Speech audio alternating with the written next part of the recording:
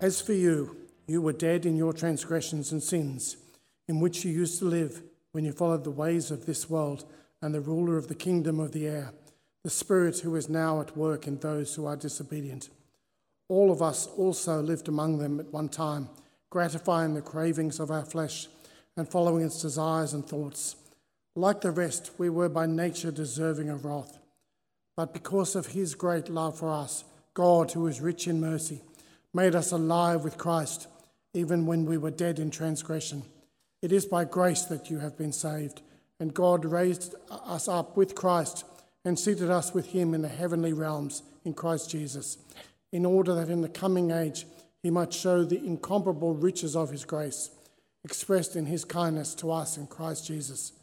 For it is by grace you have been saved, through faith. And this is not from yourselves, it is a gift of God, not by works, so that no one can boast. For we are God's handiwork, created in Christ Jesus to do good works, which God prepared in advance for us to do. Therefore, remember that formerly you who are Gentiles by birth, and called uncircumcised by those who call themselves the circumcised, which is done in the body by human hands. Remember that at that time you were separated from Christ, excluded from the citizenship in Israel, and foreigners to the covenants of the promise, without hope and without God in the world. But now in Christ Jesus, you who once were far away have been brought near by the blood of Christ. For he himself is our peace, who has made the two groups one, and has destroyed the barrier, the dividing wall of hostility, by setting aside in his flesh the law which is its commands and regulations. His purpose was to create in himself one new humanity out of the two, thus making peace, and in one body to reconcile both of them to God through the cross, by which he put to death their hostility. He came and preached peace to you who were far away, and peace to those who were near. For through him we both have access to the Father by one Spirit. Consequently, you are no longer foreigners and strangers, but fellow citizens with God's people, and also members of his household, built on the foundations of the apostles and prophets, with Christ Jesus himself as the chief cornerstone. In him the whole building is joined together and rises to become a holy temple in the Lord. And in him you too are built together to become a dwelling in which God lives by his Spirit. This morning what I want us to be thinking about is I want us to be thinking about how we walk. Now we've called this series in Ephesians, Walk This Way. Every time I say that and every time I hear that, all I can think of is Aerosmith and Run DMC, right? The confidence doesn't help either. No, it doesn't, right? It is a vibe. But we've called it Walk This Way, and it's interesting, in chapter 2, Paul talks about how we walk as Christians, or how we as human beings walk. Now you might go, well, I don't remember seeing the word walk in there. Well, we'll have a look at that in just a moment. But remember in chapter 1, Paul has started off by saying that we've got every spiritual blessing. Every spiritual blessing. And some of those blessings are brought up in this chapter that we just looked at. Things like salvation and redemption, adoption, being united in Christ. These are some of the things that Paul starts to unpack now, and he does that in this chapter. And so as we get ready to dive in, I want to ask you a question. How do you walk? You ever thought about that? It was pointed out to me this week that I have a bit of a limp.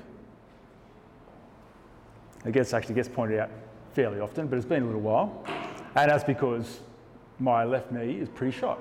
And so I compensate and I have a little bit of a limp. I remember my uncle, who blew both of his knees out when he was young, and he's a little short Englishman, and he would kind of like walk like he'd waddle because his knees were so trashed that his legs had bowed, and it was kind of, you know, my auntie used to joke around and call him her little duckling and all these sorts of little, you know, cute jokes apparently. But have you ever thought about how do you walk? I've had a machine. There's physios have machines. Yeah. And and they film you, and you can tell if you're crossing the middle line. Yeah, whether your ankles roll in or roll out, whether you're pigeon-toed or whatever the other version is. It's an interesting thing to think about. I went into a day conference on Tuesday into the city, in a Broadway, and I noticed that everybody as they were walking to work were like, yeah, and then on the way home, everyone's walking home from work. You know, just in the space of the day, everyone's walk had changed. Paul talks about how our walk changes too. And so we're going to talk about that this morning. Because the first thing Paul says is that once we were the walking dead. That's what he says. That's how he starts off, isn't it? Verse 1. He says, as for you, you were dead in your transgressions and sins. See, we were the walking dead. And I choose that phrase because when I hear this, all I can think about is zombies. Right? The zombies are the walking dead. Right? They were once alive, now they're dead. They're not really alive, but they're not really dead. And when Paul's talking about how we were dead in our transgressions and sins, he's not saying that we were dead and buried in the ground, but that we were walking around in a spiritual deadness. In fact, what he goes on to say, he tells us a little bit more about what this looked like. He says, so I'll start again. As for you, you were dead in your transgressions and sins. And then verse 2, in which you used to live when you followed the ways of this world. Now, the reason why I'm talking about walking is another way of interpreting the Greek word for follow is to walk. So you could easily say that you used to live in these ways when you walked in the ways of this world and of the ruler of the kingdom of the air, the spirit who is at work in those who are disobedient. All of us lived among them at one time, gratifying the cravings of our flesh and following or walking in its desires and thoughts. Paul paints a very clear picture of what it looks like to be the walking dead. To be the walking dead spiritually. It's to actually go after the cravings of the flesh. Now, the word that Paul uses for flesh here is in the Greek word, and this is one of the few Greek words that I remember very easily, because the Greek word for flesh is sarx, and I remember that because my body sucks, right? Because it's falling apart. I've had knee reconstruction, shoulder reconstruction, things are not working, right? And so usually when we read that, it means body, it means flesh. But in the way that Paul is using it here, he's talking about our spiritual self. That we used to live and crave and desire the things that the dead spiritual self went after. Just like a zombie, all they think about is feeding. And everything they do, they scan their environment, they're analysing everything around them, every smell, every sound is based off their desire to feed. When we are spiritually dead, we go looking after the things and the desires and the cravings of our sinful heart, of our sinful core. In fact, we read elsewhere that this idea of being spiritually dead, of being sinful, is actually a self-centeredness, that we look to what we get, what gratifies us, what satisfies us. In fact, Martin Luther had this really interesting phrase to describe it. He says this. He says, the human heart is curved in on itself, self-centered, looking inside. It's centered, absorbed on itself, and seeks all things, even God, for its own sake. Outside of the life-changing work of Jesus and the work of the Spirit in our lives, that is the innermost core of every human being. Is that we look for what we can get, how things will benefit us. A sinful heart, the walking dead, the core of the walking dead is looking to use everything and to serve nothing. It uses everything to serve me, to serve you. And we even use things like God in a way to serve ourselves, because everything centers around me. That's what it is to walk around as the spiritual dead. We analyse everything around us with the mindset of, how does this help me? How does this fit my interests? How does it make me happy? Everything I look at is about how it benefits me, how it works for me.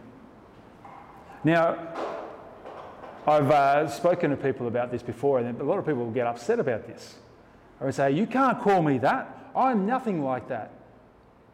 You might be like that, but I'm not. I'm a good person. I do these things. And I say to them, I say, well, how many times did you use the word me or I in that sentence right there? You are talking about yourself. Because that's what we're most concerned about, isn't it? When we get down to the brass tacks, is that we're worried about how people see us, how people perceive us, because we want to be liked. We want to be accepted. It's what I want. It's about how it works for me. Now, you can do good out of self-centeredness. You really can. There are many people out there who are doing incredibly wonderful things. They're serving the needy. They're being good children to their parents. They're being good friends. They're being good parents to their children. They're helping people. They're supporting the refugees. They're giving to charities. They're giving their time. But how can that be self-centered? How can that be about being selfish? Well, quite often, people are doing those things because they're looking for meaning and purpose in their life. It's actually not about them, it's about me. I go and work at a homeless shelter and serve soup to the homeless. And I go, I'm doing these great things for these people. Why? Well, I'm doing it out of the goodness of my heart, because why? I'm a good person. I'm doing these things because I want people to see me as a good person. My identity is that. You take that away from me, and then I need to find something else I need to do so that I can show people that I'm a good person. And if I can't find something, then who am I? You hear countless stories. I actually heard this on the radio this morning about parents when they become empty nesters. Their kids move out and they've invested so much time and energy into their kids, and all of a sudden now there's no kids at home, and they're like, what do we do? Who am I? Who are we? And it's actually one of the toughest periods for couples, because it's at that point they often realise, actually, I was going through the motions. I actually don't like you. We are spending so much time together, I'm realising I actually don't like you anymore. I don't know if I really like you. Obviously not the case for you guys, which is fantastic, right? But that happens quite often, and then divorce happens after the kids are left home quite often. Because there is this trying to figure out again, who are we? We were parents, now we're not parents. What does this mean? Now, we're always parents, I know that. But it's a different kind of thing, right? If we're always looking for something else to fill our needs, to give us identity and purpose, we'll be forever chasing. We'll be forever scrambling after these things, and we'll never be satisfied. Because we do these things to make ourselves feel better. And it ends up that feeling of purpose and meaning and being a good person, or whatever it might be. It's good when we finally get to that point, but you know what? It becomes a bit like a drug. And you know the thing with drugs is that you start off with just a little bit, but then it's not enough. You need more, and then you need more and more. I remember reading a quote from a very wealthy, extremely wealthy businessman who was so wealthy that he owned his own island, right? That sounds like an amazing thing to do. That's how wealthy he was. And on his deathbed, he was asked if he had any last words. And his last words were this: "I wish I could make just $1 more. Just $1 more." That was his dying words. What he had was not enough. He wanted more. Why? To give to someone else? No. Because he was rich. That's who he was. That was his identity. And he wanted to be even richer. Friends, when we are walking dead, we are focused on ourselves more than we are focused on others. We might look and sound like we are focused on others, but really it's to serve our own self-centeredness so that we will have meaning and purpose and identity. In fact, so that we might even boast about how good we are. We might even boast about our identity. To say things like, I don't know, I've never had to say this, but for some people who are really smart, so I get good grades. I got 99 point whatever in the HSC. Awesome. You might have a really great job and you might boast in your career because no one else has got a career like you. You might boast in your salary because you get paid so much, or your holidays, or your kids, or whatever it might be. We're all looking for something to give us meaning and purpose. And it ends up being a thing that we end up boasting about.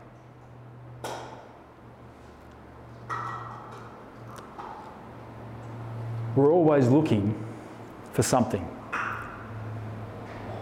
to satisfy that craving and that desire of our sinful centre that is always looking in on itself. Now, I don't know if you've seen any of the Rocky movies. You've seen Rocky 1? Is that a couple of people? There's a scene in Rocky 1 where, I don't know if they're married at the time, but when Rocky and Adrian are having a conversation, and she says to him, she says, "Why do you want to fight? You know you can't win. You can't beat Apollo Creed." Now, Rocky responds by saying, "I just want to go the distance. Then I'll know I'm not a bum." Now, Rocky doesn't win. If you haven't seen the movie, I apologise for spoiler alerts. But it finishes with both of them in just like swollen eyes and just bruised and bloody mess, both in hospital. But he goes the distance. He does exactly what he hopes to do. Why is he doing that? Because he wants to prove himself. He wants to have people see him not as a bum, but as someone who went the distance with the champion of the world. It was all about how people see him. It was about him. It was not about whether he survives, whether his brain stays intact. It was about how people see him and how he feels about himself. That is the core centre of our sinful nature. That is the cravings of the flesh, the desires and the thoughts of the flesh. But Paul gives us another way to walk. And he says that this walk is not the walk of the living dead, but it is the walk of the living. It is a walk of life. It is not a walk of looking for the things in this world to try and give us meaning and purpose, that give us identity, but it's a walk of not what's achieved, but what has been done for us. Have a look, verse 4, where it says, "But because of his great love for us, God, who is rich in mercy, made us alive with Christ, even when we were dead in transgressions. It is by grace you have been saved. So that Paul uses the word dead in this passage to really drive home where we are at. He doesn't say that we were sick in our sins and transgressions, because sickness has various levels. And sickness, you kind of get better after a while, right? You start eating better, you take some antibiotics or whatever it might be, you eventually get better. But when you're dead, there's nothing you can do. A dead person cannot decide to come back to life again. A dead person can't say, well, you know, I've given this kind of lying here in the ground thing a bit of a go. I'm done with that. I'm going to get up. I'm going to get back to, you know, my normal hustle and bustle. It doesn't happen. What was needed was someone to come and not even resuscitate, but to actually resurrect. And this is what Jesus does. He comes and gives life to those who don't have life. He gives life to the dead. It is not a resuscitation, but a resurrection from the dead to life, so that we don't walk in death anymore, but we walk in the light. And you know what the wonderful thing about that is? Is that because Jesus came and did that for us, we can't boast about it. We can't say, look what I did. I got myself out of the grave, got myself dressed, and went off to work. No. We can't boast in our achievements. Our identity can't be caught up in what I've done or what you've done. The walk of life is a walk of humbleness and gratefulness and joyfulness because of the grace that has been poured out, the gift that has been given to us that has given us life. So that we won't boast in what we have done, but what He has done. No longer will we be chasing and scrambling for identity and self-worth and self-esteem and performing for those around us so that they see us in a particular way, which just sounds totally exhausting. But we see that what happens is in verse 6, we see that God raised us up with Christ and seated us with Him in the heavenly realms in Christ, in order that in the coming ages He might show the incomparable riches of His grace expressed in His kindness to us in Jesus. Jesus comes and gives us life as a gift. Jesus sits in our seat, so we get to sit in His seat. You ever been at someone's house or at a party and there's not enough seats and the host gets up or someone just gets up and gives you their seat so that you can sit down and they will stand so you don't have to? It's a wonderfully kind thing to do, isn't it? It's a generous thing to do. How much more kind and generous is it for Jesus to say, hey, that seat that you are sitting on is the seat of the person who needs to die for their sin. Let me sit there and you sit in this seat of glory and splendour, this seat of life, this seat of eternal inheritance. You sit there. Let's swap seats.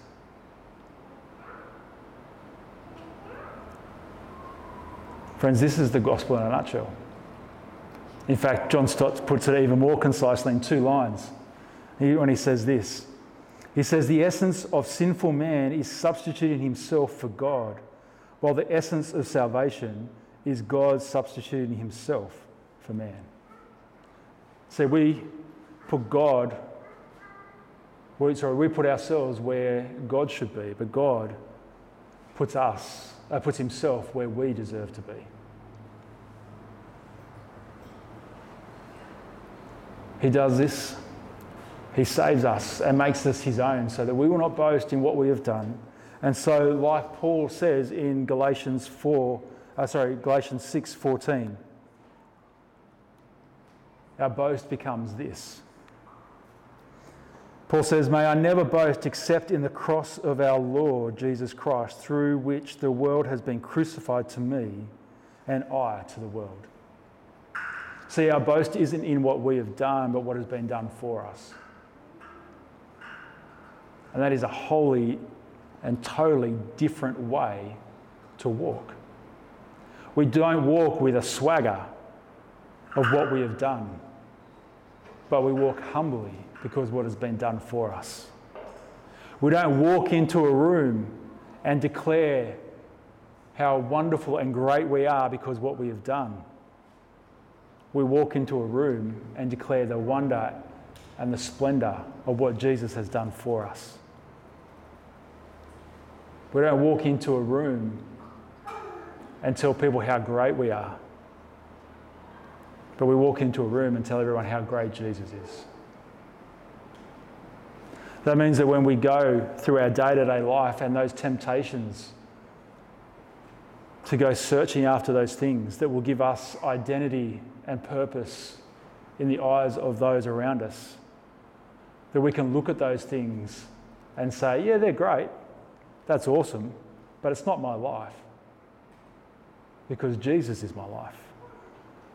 And because I have Jesus, I have all that I need. Because there is my identity, there is my meaning, there is my purpose.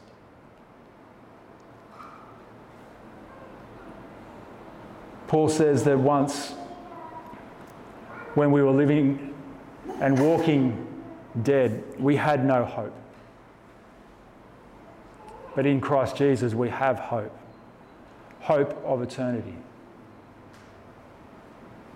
We have hope that, as Jesus tells us, that we are seated with him in heaven. That inheritance that will be ours is ours. So we have this future hope. Last week we talked about that. We're not about what we were or where we've come from, but it's all about where we are going. That is what defines us. That is our identity. And so my last point tonight, that as we no longer walk in death, but walk in life, and I'm sorry to do this, but I couldn't help myself. But as we no longer walk in death, but walk in life, we need to know and understand that you'll never walk alone. If you don't get the reference to that, you can ask me later. Some of you do. But we never walk alone. Because we have God's Spirit in us. That's what we are told, that the Spirit is in us. The one Spirit, the Holy Spirit is in us. And so as we walk through this life, in life, God's Spirit, God's presence is with us as we walk, as we go on this journey. And so we are never alone. But also God doesn't call us out of death into life to do life alone. He calls us to be a part of his church, to be a part of his temple, his people. And that is how Ephesians 2 finishes off. That we've been brought together as his temple, as a holy temple, being built up, so that we would do this together, that we encourage each other together, that we would remind ourselves of these things. This is what Paul says over and over again. In verse 11 he says, "Therefore remember that formerly you who are Gentiles by birth, uncircumcised." And then verse 12 he says, "Remember that at that time you were separated from Christ." There is this remembering of who we once were. Now you just heard me say we're not about who we were or where we've come from, but it is helpful to remember who we were and where we've come from. Because when we remember who we were and where we come from, we see where we now are, and we see the grace that has been poured out on us. We see how amazing it is that what Jesus has done for us on the cross, because here we were and here we now are, and to get there was not our own doing. Because here, there's no way I ever would have thought or wanted to go here. But it is only by what Jesus has done am I now here. It is nothing that I've done, nothing that I can boast about. But sometimes we are tempted to go back to that old way. Later on in Ephesians and in Colossians, Paul talks about the old self and new self. There'll be temptations to want to put on our old self. And being part of the body, being Christians together in church is a place where we encourage each other, remember who we were, but who we now are. To not put on the old self again, but to keep putting on the new each day. We are not called to be individuals as Christians, but we are called to be the people of God.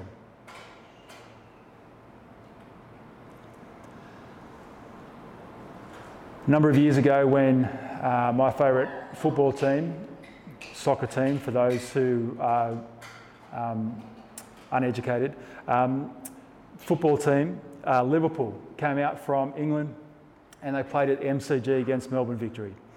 I went down with a couple of people, Joel and Amanda from our church on Saturday night. And we went down, there was 94,000+ people at the MCG. Biggest sporting event in Australia besides the Olympics. And before every game, there is a song that is sung by every Liverpool fan. And when I was there with 94,000+ other people who I had no idea who they were, never met them before, never met them again since, probably. And if they did, I wouldn't have even known they were there. But in that one moment, when everyone sang the song together, everybody was one. We sang with one voice. And we sang, "You'll never walk alone." In that moment, I had a profound sense of what heaven would be like. I had a profound sense of what church is and should be. And here I am in a secular setting, having a profound God moment, right? I've told people this and they've gone, "That's really random." It's like, yeah, God does random things sometimes. And it's good. Because in that moment, we were one and we were singing together. We were saying, players on the field, fans in the stadium, fans around the world, that we are one. We are united. And we will not support this team alone. Friends, as Christians, we are not alone. We are not just friends, we are not just acquaintances, but we are blood relatives. Do you realise that? That you are my blood sister or my blood brother. Because we are both saved and washed in the same blood. The blood of Christ that unites us, that brings us together as one. We are family. We are united. We are not alone. And so when we go through the storms of life, we can have the hope of heaven firmly placed in our hearts. When we are going through those storms in life, we want to stay home and not go out. We want to bunker in, fortify ourselves from the world, and deal with whatever it is we are dealing with. Brothers and sisters, can I say, that is not what we are called to do. When we are in storms in our lives, we are called to be together because we are not alone. That we can get through these storms together by trusting each other, by sharing our lives with each other, by encouraging each other, by spurring each other on. There's so many one another passages in the Bible. You cannot read the New Testament and think that we are to be solo Christians, that we are to be alone Christians. Christians are to be around other Christians, to gather regularly, to not get out of the habit of meeting regularly. Why? Because we walk through this life not alone, but united and together. And so, friends, brothers and sisters, I want to encourage us this morning to walk in life, to boast in what Jesus has done for you. Boast that Jesus is alive That freaks people out. You ever say that to someone? I'm a Christian because Jesus is alive. They're like, what? Friends, boast in that. But also know that as we walk through this life, that we are not alone. We are together. When we meet together here, we meet with God Himself. God is with us as we are with each other. I want to pray. Dear gracious God, we thank you that though we were once the walking dead, we are now living in life. And Father, you have called us to live a life that is not alone. So Father, we pray that you would help us to know that we will never walk alone. Father, whatever storms in life might come our way, Father, we pray that you would give us such a assured knowledge and comfort, knowing that the hope of heaven is firmly in our hearts. May we encourage each other and spur each other on to keep going, to not put on the old self, but to keep putting on the new. And Father, we pray that we would continue to have our identity, our self-worth and self-esteem caught up in you. May we boast in you and what you have done. May we boast in Christ and in Christ alone. We pray this in Jesus' name. Amen.